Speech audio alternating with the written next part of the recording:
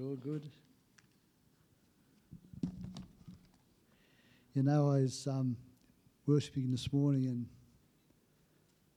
sometimes we just get into the Spirit. Sometimes you can feel the Holy Spirit just moving in our midst. And we prayed downstairs this morning that the Lord would have his way today and that we wouldn't get in his way. And I believe this morning that God's already done a great work in us this morning. See, we come into church of a Sunday morning and we're all at different levels of where we are in life. Some of us come in with a heavy load. Some of us are here to worship and raise our hands and praise God. Some are here with worries and torments. Some are here that needs praying for ills, that needs healing. Some of us here and have financial problems.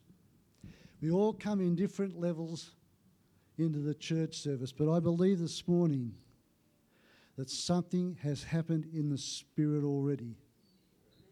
I really believe that chains have been broken this morning, that prayers have been answered this morning, that your needs have been taken care of this morning. And so me preaching the word today is probably pretty irrelevant, really, because the work of the Spirit's been done. But we're going to preach the word anyway, because the Lord says preach the word in season and out of season. And we're going to forge forward, because we believe in this church that not only worship is important, the word is important, and that's what stabilises our experience in God. Do we all believe that? That's got nothing to do with what I was going to preach. But anyway, that's just a starter. I'm going to read a portion of Scripture. Last time I preached on lessons from a cave dweller. And this morning I'm going to continue that series, but I'm going right back to the beginning. And my title of my message today is Lessons from a Man Who Knew God's Heart. Lessons from a Man Who Knew God's Heart. So we're going to read a portion of Scripture. So if you want to turn to 1 Samuel 13.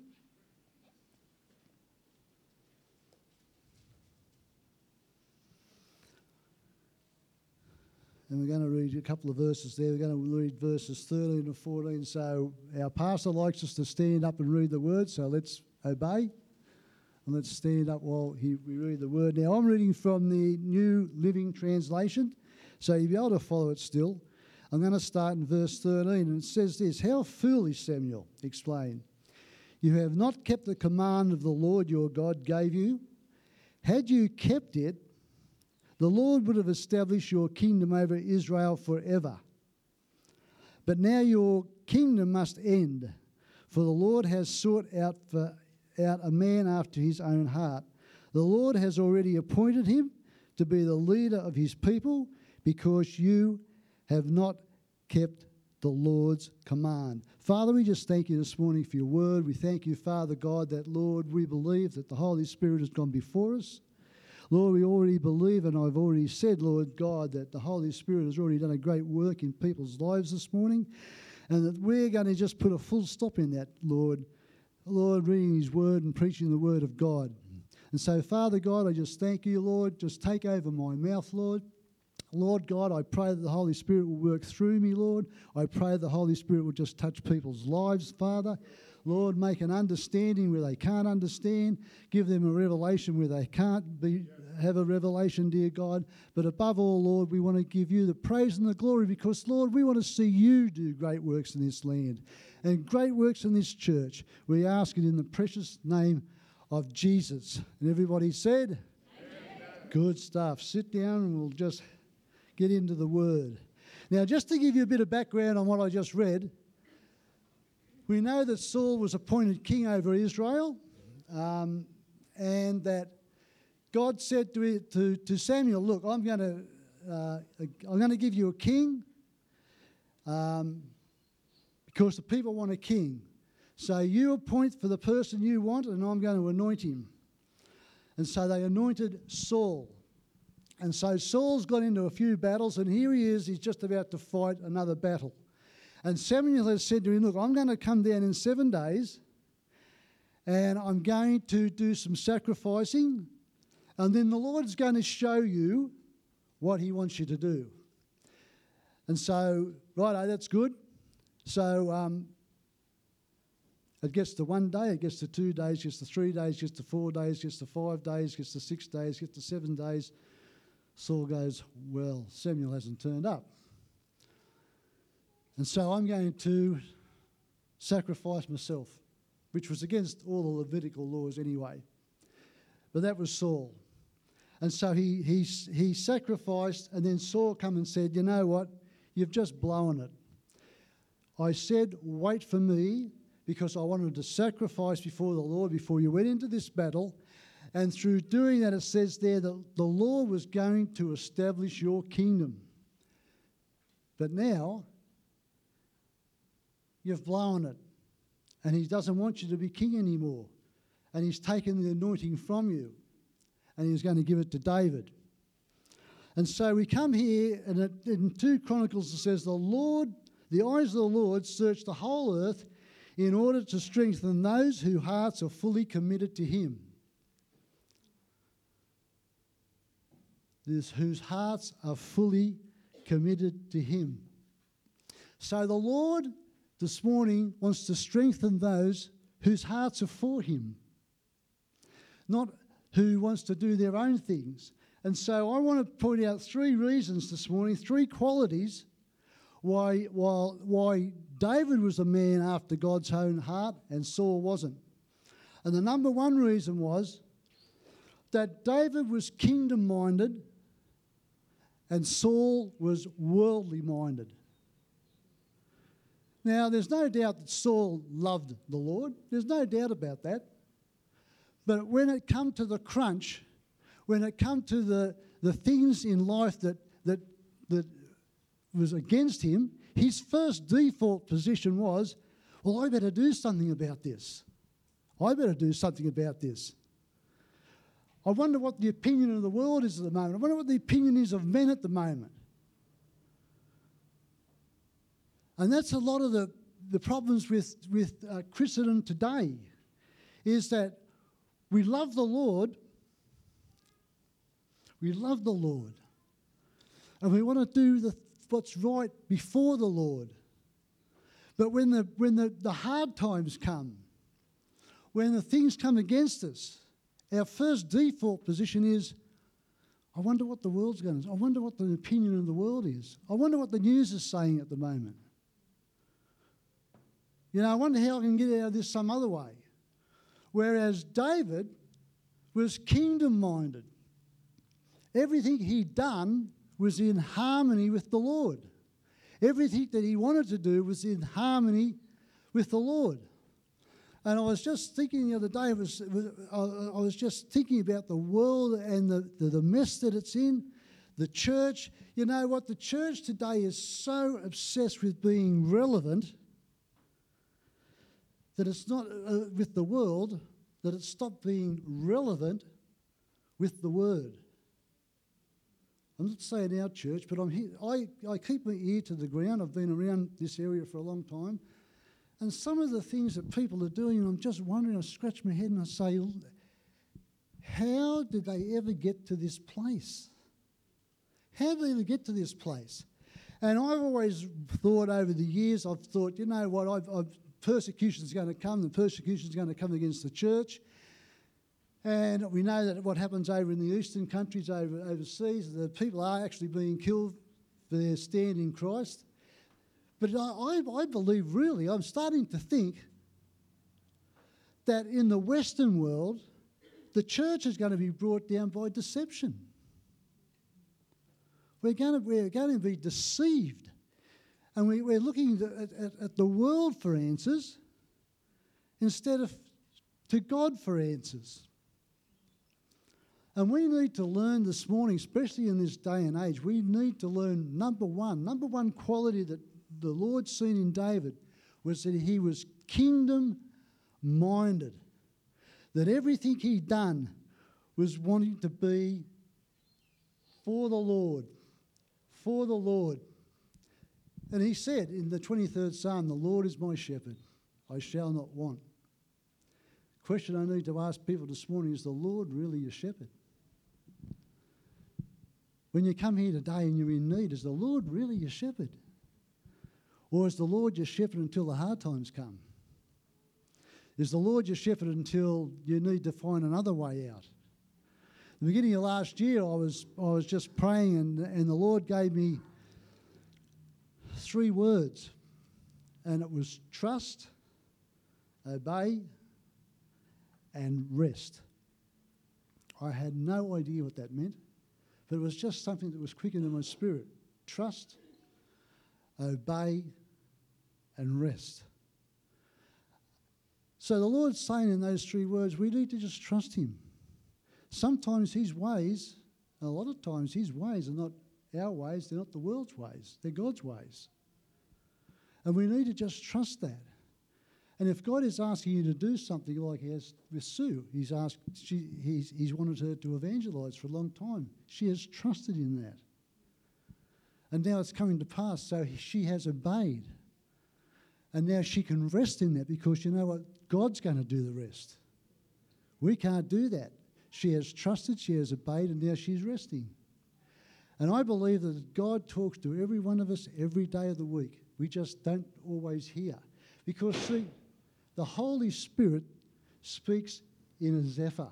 It's always a still, small voice. And our busyness takes us away from the fact that God is talking to us. And we may hear something and we just get on with our lives. God may even be telling you a direction in your life right now, right at this second. And because you're so used to just listening to what the world is saying, you're going to miss it. But God speaks to us that way. Trust in what he says. When I first picked this up last year, he said, I want you to go and see an old pastor, your first pastor that you were with when you first come to the Lord. And I'm sitting there and I'm in my prayer room and I'm thinking, Lord, I haven't seen this guy for 30 years. I wouldn't even know what to say to him.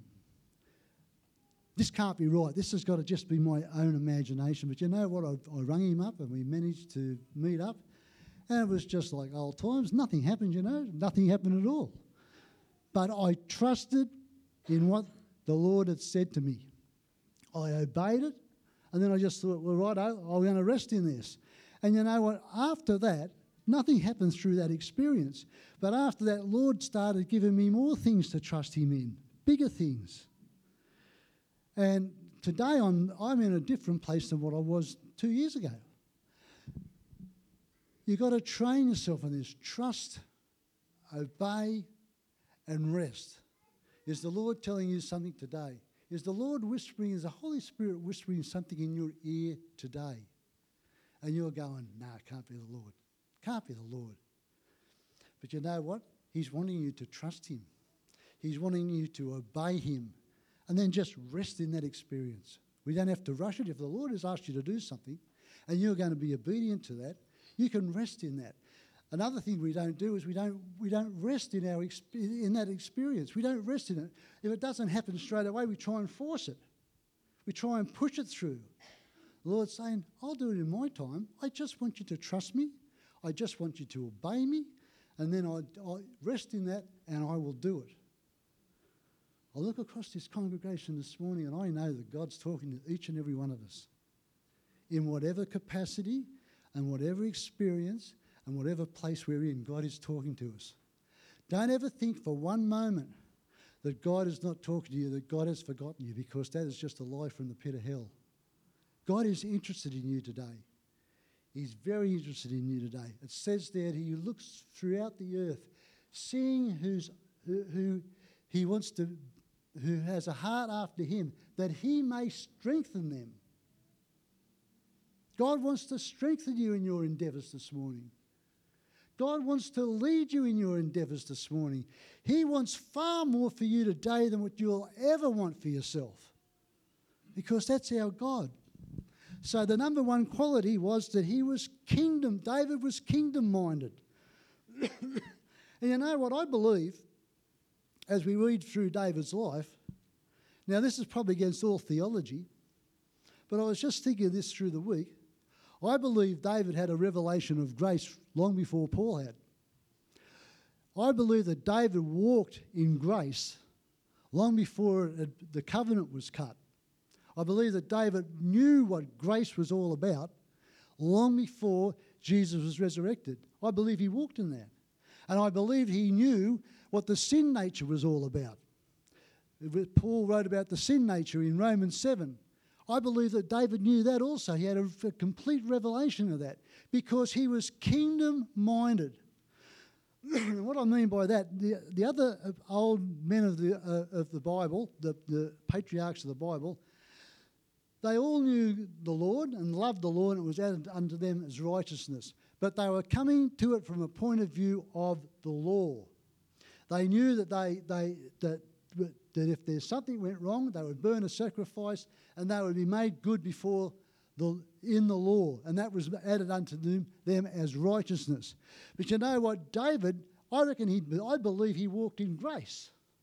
I reckon he walked in grace all his life. And he knew about the sin nature. And that was why God said to him, he is a man after my own heart, because he really understands who I am. And people this morning, God wants you to walk in grace. He doesn't want you to walk under the law. He doesn't want you to be worldly minded like Saul was. He doesn't want your first default position to be, it's got very hard now. I think I'll revert back to what the world tells me to do, or what the news is saying on the news. The world's a mess. You know, the inflation's high and the interest rates are high and this is high and, I better save me money and I better do this, better get a second job, better blah, blah, blah. You know what? The Lord doesn't want any of that. He says, come to me and I will give you rest. That's what he wants to do today. He wants you to be, first default position, he wants you to be kingdom-minded, not worldly-minded. And that was the difference between Saul and the difference between David. And David knew about grace. And we know that he knew about grace. We see that wonderful Psalm 51, where he says, you know what, if you wanted sacrifice, I would make sacrifice. But what you really want is a broken spirit and a contrite heart. Lord, that you will never despise. That's grace. That's grace. And when we make our mistakes and we're not in the right place we want to be with the Lord, don't ever sit there for long just wondering whether it's ever going to take place or not. Just get down on your knees and say, God, I've blown it, or God, I want this to break through here.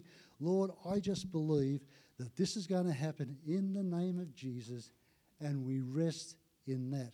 The moment you start trying to do it yourself, you've effectively taken it out of God's hands and you've put it in someone else's hands. It's not God's hands. The minute you do that, you become worldly minded instead of kingdom minded. The Lord searches the whole earth in order to strengthen those whose hearts are fully committed to him. And I believe that the Lord will do anything that is his will for you in your life if you just fully commit yourself to being kingly, kingdom-minded. The second quality that the Lord's after for us to be Lord-minded, godly-minded, is we need to be people of humility. Psalm 78:70 says this, he chose his servant David, calling him from the sheep pens. A relationship was formed long, long ago, long before we see it in the Bible, long before he wrote all those precious Psalms. There was a relationship born with God and with David. They say that the theologians say, or the commentaries say, that David was minding sheep as young as 10 years old. 10 to 15 years old. He was minding those sheep out there. And you know what? It got to the stage where his family didn't really even know that David existed. We see that when the Lord was searching for someone to become king. And he come to the house of Jesse, and Jesse said, well, here's my number one son. No, it's not him. Here's number two son. Samuel said, no, it's not him. And he said, is there any other people? Is there any other family? Oh, yeah. I've got David. He's my youngest bloke. He's out there looking after my sheep. David was a servant from the word go, and he had humility. So he knew what it was to rely on God, right from the word go. He knew that it was only the Lord who was going to give him the strength to do what he done. He knew that, you know, if God didn't turn up, no one else was going to turn up. And when those lions and the bears come, you know, he was the one that, well, Lord, if you don't help me do it, I'm going to lose sheep. But he went after the bears, he went after the lions, and so, of course, when Goliath came, that was not a big problem at all. Because the Holy Spirit was with him. He knew that God was with him. He knew that God was doing the work. He knew that he had total reliance on God. Why? Because he was kingdom-minded from the word go. Just a young kid looking after sheep. It says there in Acts 13:22, and when he had removed him, talking about Saul, he raised up for them David as king, to whom also he gave testimony and said, I have found David, the son of Jesse, a man after my own heart, who will do my will. Are we doing God's will this morning? Are we really doing God's will this morning? Or are we just trying to do God's will, and when it gets a bit hard, we say, no, it's probably not the Lord speaking to me at all. It's probably someone else. You know, it's one of the hardest lessons of all in life to learn. Hear the voice of God and then to do his will. So that's number 2 quality. Number 3 quality was he had integrity. David was a man of integrity. Now, we know that he was fallen. We know that he done all those dumb stuff. But basically, he was a man of integrity. It says there in Psalm 78, 71, 72, from following the ewes he brought him to shepherd Jacob, his people, and Israel, his inheritance. So he shepherded them according to the integrity of his heart and guided them by the skillfulness of his hands. Now, you know what integrity means in the Hebrew? The word is thamam, T-H-A-M-A-M. And it means complete. It means whole. It means innocent. It means having simplicity of life. It means wholesome. It means sound. And it means unimpaired. That's the definition of integrity. And integrity is what you are when nobody's looking. Integrity is not what we do on Sunday morning or when we're out in public. Integrity is what you are when nobody's looking. But you know who's looking? The Lord. And the Lord is looking for those who are solely for him so he can strengthen them and bring them through to a good place, bring them through to a solid place, bring them through to the place that he wants them to be. Integrity. And that's the 3 qualities that the Lord looks for a man who is wholly sold out, and woman who is wholly sold out to the Lord. 3 qualities. So now, God's method of training his servants. First off, solitude. So we know the 3 qualities: kingdom-minded, humility, and integrity. They're the 3 things that give us a heart that is the same as the Lord's. But he trains us in this. First off, he trains us in solitude. The Lord's methods of training is most always of cave life experiences. We spoke about the caves last time. Very rarely the Lord is teaching us while we're just having a good old time and while we don't need him and while things are going well. But in those times when we're struggling, in those times when we feel as though we are in the cave, that's the first sign. It's solitude. That's when the Lord can speak to us. Psalm 91, when we shelter in the Most High, we abide under the shadow of the Almighty. But the second verse is just as important. And I will say unto the Lord, he is my refuge and my fortress. In my God I will trust. In the solitude, God speaks to us. God does his greatest work in solitude. The second thing he trains us in is in obscurity. Character is built when no one is looking. No one cares who you are or what you're doing. No applause, no well done. But you're still doing it. And I just thank God for the people in the church that just go about doing their ministry. Like I was just thinking the other day of Mick. He just gets that stuff ready, makes sure that the biscuits are ready and the cake's ready and the coffee's ready. No applause, no well done. But you know what, Michael? From my bottom of my heart, I thank you for that, Lord, because that is a servant's heart. And the people that help Mick. I thank God for Nikki that just gets up here, and even though she's going through the COVID and all that sort of stuff, she just wants to worship God, and she just wants to lead us in worship. You know, no fanfare, no applause. The worship leader, I mean, unless you're like a Darlene or someone like that, the worship leaders of the church, they've got to lead us into battle every Sunday. So I thank Nikki and her team. I praise God for them. I just thank God for them because they are the most important people in the church, really. Pastor just gets up here and preaches. That's what he does because he's a good talker. But Nikki leads us into worship. And that is in obscurity. This is the training ground for the Lord to take us on to greater things. Monotony, just doing those same things day after day, day after day, day after day. No one looking, filing the right files, putting the right things in the right places, dotting the I's and crossing the T's, never trying to take shortcuts. But that is the training ground for God to do something in your life. Don't ever think that the things that you're doing for God are going unnoticed. But God is changing your character as you walk along. God is changing your character. He is believing in you. And if you just stay to where you are, stay what you're doing, God is going to increase. God is going to bring you through to a new place. God is going to do new things in your life. You know why? Because he can trust you in the small things.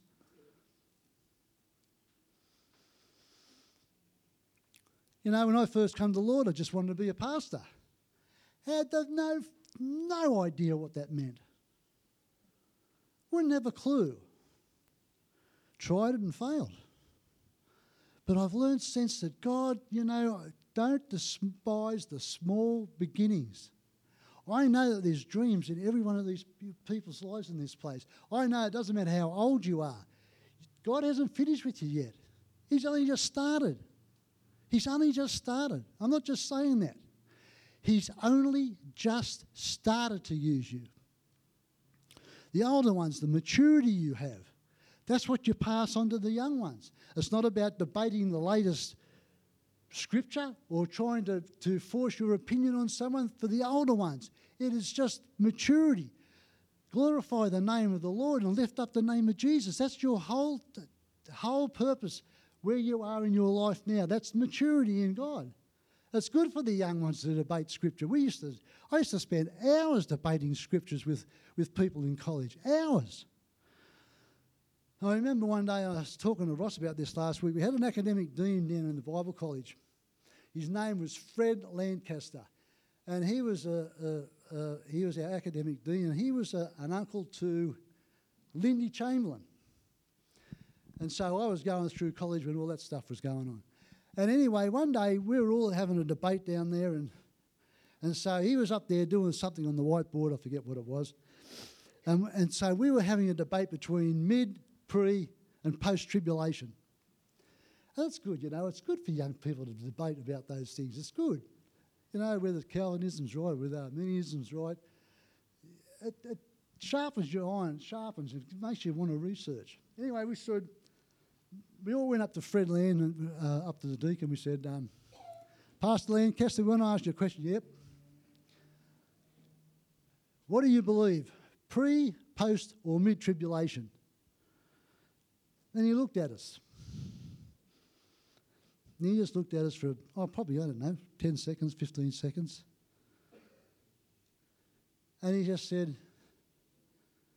where do you stand in Jesus? Where do you stand in Jesus? In other words, that is not what matters. It's what's your relationship with Jesus. You know, who are you in? Are you a kingly minded person, or are you a worldly minded person? Are you someone that wants to do something for the Lord, or you just want to, it's not about the debate. It's about where you are in Jesus. So monotony, continually doing those small things, even when nobody is looking. And the fourth thing is reality. And David said in the 23rd Psalm, even though I walk through the valley of the shadow of death, I fear no evil. You know what? If we can't take care of the bears and the lions in our life, we will never be able to take care of the Goliaths in our life. And it's only the Lord that can help us through these things. It's only the Lord that wants to help us through these things. David had great faith in Jesus. He had great faith in the Lord because he had assurance of what God could do for him. He had assurance in those fields when he was a kid, trying to fight off the bears and trying to fight off the lions. So when it comes to the Goliaths, not a drama. It's just a bigger... You know what, when a bear stands up on his back legs, it would have been as high as Goliath. And they just wanted to maul you to death. And David used to chase those. Not taking my lamb. That's my father's. You know, even though no one's looking, I'm looking after my father's sheep. That's what I'm doing. Obscurity, monotony, solitude. But the Lord was teaching him all the time. Reality. When facing dramas, is the Lord your first go-to? 1 Samuel 17:34-35 says this. Your servant was tending his father's sheep. That's solitude. That's obscurity. That's monotony. And when a lion or a bear came and took the lamb from the flock, that's reality. I went after it and attacked it, and I rescued it from its mouth. And when it rose up against me, I seized it by its spear and I struck it and I killed it. And that's where David was, because he was kingdom-minded. He wasn't worldly-minded. And that's why God wanted him to be the king over Israel, because he knew that whenever David was going to be king, things that the Lord wanted done for his people were going to get done by his people. I just want to share a story with you. We read these Bible stories and people say, yeah, that was in the Bible, that was David. And you know what? He was a special man of God, and God was on his life, and you know, he wanted David to be a special person, so he looked after him. That's never going to happen to me. I've been following a man, you've probably heard of him. Some of you have, probably some of you might not. His name is Jimmy Swaggart. Now, I've been following Jimmy Swaggart since the late 70s. I used to get his magazine. And in some ways, he's a modern-day David. Now, when he was 8 years old, he went to a matinee one day, and he just about to put his money on the ticket counter, and he said, the Lord said to me, I don't want you to go in there, I've got better things for you. And all his mates were there, and he thought, I don't know who that is, but I'm just going to, it must be the Lord. This is his own story. So he took the money away, and his mate said, what are you doing? He said, I believe the Lord said not to go in there, I've got better things for you. And they all just laughed. They went and watched the matinee. He went home. And his grandmother said, what are you doing home from the matinee? Well, I believe the Lord said to me, don't do that, I've got better things for you. And his grandmother prophesied over him, 8 years old. And she said, you'll see people come to the Lord, multitudes come to the Lord that's never been seen before. 8 years old. At 15, he started preaching on the corner And he said, you know what? I only had 10 minutes worth of sermon. He said, that's all I knew. That's all I knew of the Bible. So I just repeat the same sermon again for the next 10 minutes. And the same sermon for that'd make up 30 minutes. And I was done. And he'd done this for year in and year out. And he said he used to get dressed up every morning and expect someone to give him a call to say, I want you to come and preach for me. And you know what? Things started to happen over a lot of years. You know, in the early 80s, he preached a service in a crusade in Brazil with 250,000 people in the auditorium, in the stadium. 250,000 people. He was just obedient in the small things. God has placed something on his life. And even though all those days when he just preached by himself, no one listening, just on the corner there in his best suit, which wasn't very much, had no money, nothing. But he was obedient. He was in solitude. He was in obscurity. That was the reality of life. But God seen him preach to 250,000 people. So anyway, in the late 80s, he fell. And so the AOG wanted to get rid of him. They just wanted to get rid of his credentials. And they said, you're not part of us anymore. Now, Jimmy Swaggart got up there before his church and in front of the television, and he cried tears. And people say, just crocodile tears. I have seen Jimmy Swaggart cry those tears every day that he talks about the Lord. The tears just shed. That's humility. And he said, I have sinned before God, but you know what? God has forgiven me and I'm going to get on with it. Now, the AOG had taken his credentials from him, and even today,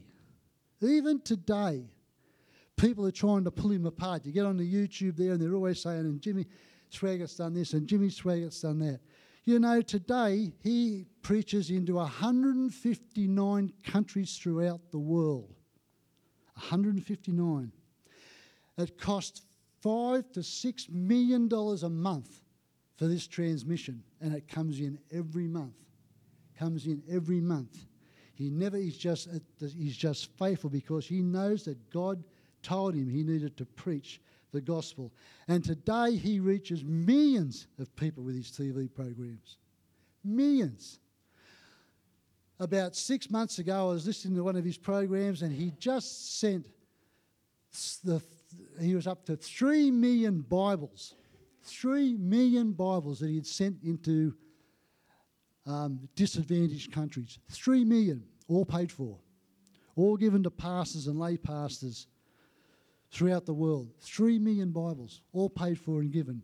That's apart from the $6 million he brings in every month to pay for his TV programs. He is reaching millions upon millions of people throughout the earth. He's an old man of 87 these days. And if you listen to him, he bumbles along, and he's people who work with him, they're great men of God. They help him. Sometimes he forgets his birthday. Sometimes he forgets what day it is. He'll get halfway through the program and forget what he's doing. He'll say the wrong thing. And they honour him so much. They all help him and put him right. But you know what? He gets up there to preach still at 87 years old. He opens his mouth and the scriptures just pour out of him. Pour out of him. Word for word from the Bible.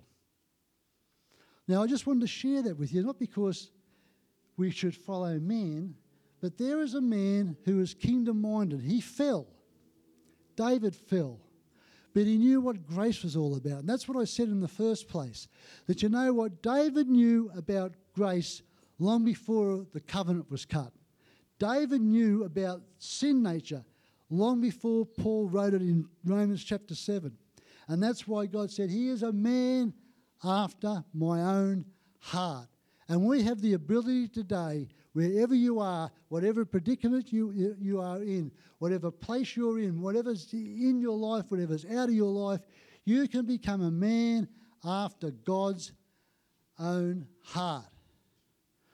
Because he is looking for people that he can use, especially in the last days. He needs to be able to find people he can use. He doesn't want to find people or churches that are going to follow the latest craze or the latest thing that's going about. Pastor was talking about it last week. There's philosophy that's going through the churches at the moment. Sounds fantastic, sounds great, but you know what? It's deception. It's straight out deception.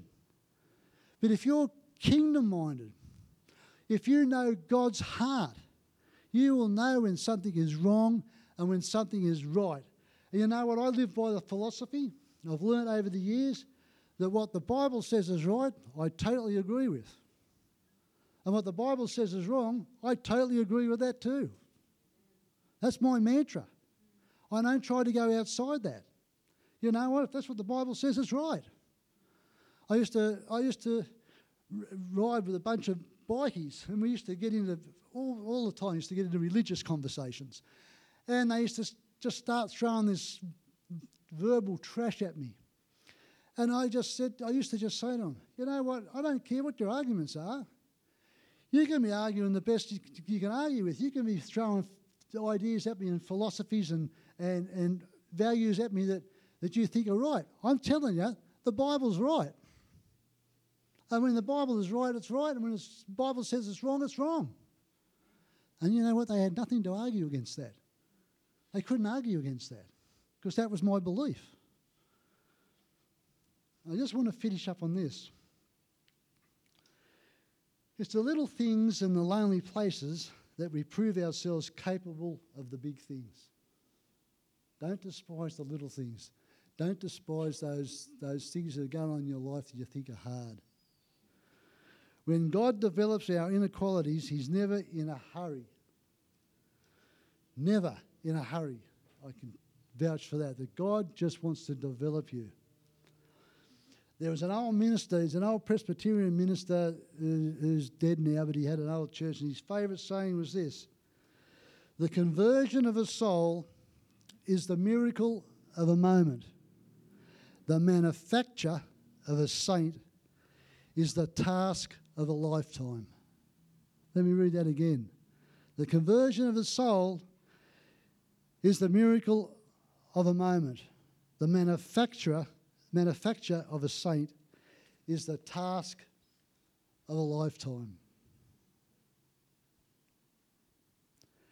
I just want to say this morning as the musicians come forward,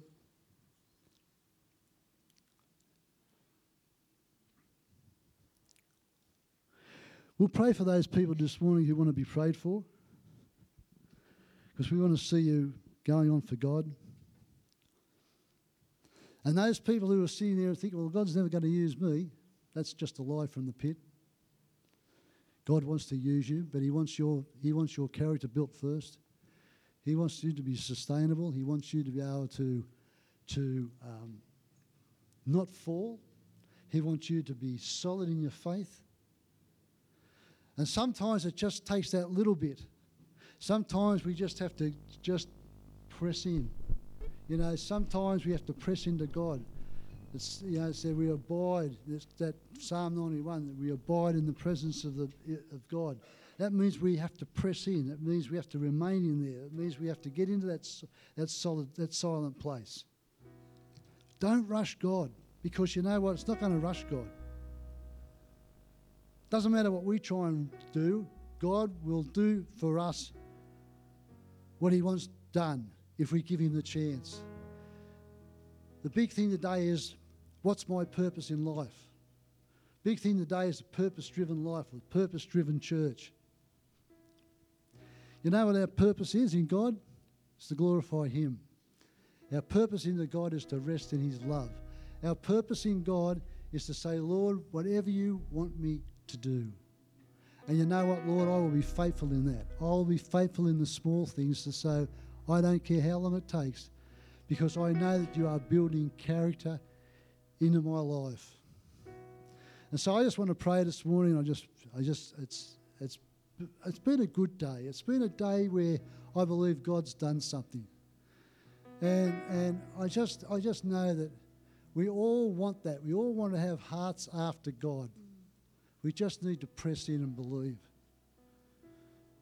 So let's all just stand, get ready to worship God. I'm just going to pray this morning. I don't know whether Pastor Michelle, do you want to close off the meeting? But I'm just going to pray. Father, I just thank you today, Lord, that Father, I just believe that you have spoken into people's hearts this morning. I believe that, Father God, as people entered this place today, Lord, something has taken place in their life, because you know why, Lord? Because we prayed it downstairs before the beginning of the meeting. We asked God to touch people's lives today. We ask God, Father, that people's lives would be changed today. We ask God today, Lord, that people would be healed. We ask today, Lord, that the chains would be taken, the shackles would be broken, Father God.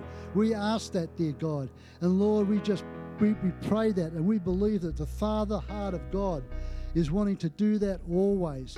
There is nothing that he wants to do more than to love his children, to see them thrive and to see them go on and do service for him, dear God. And Father God, we just thank you this morning, Lord.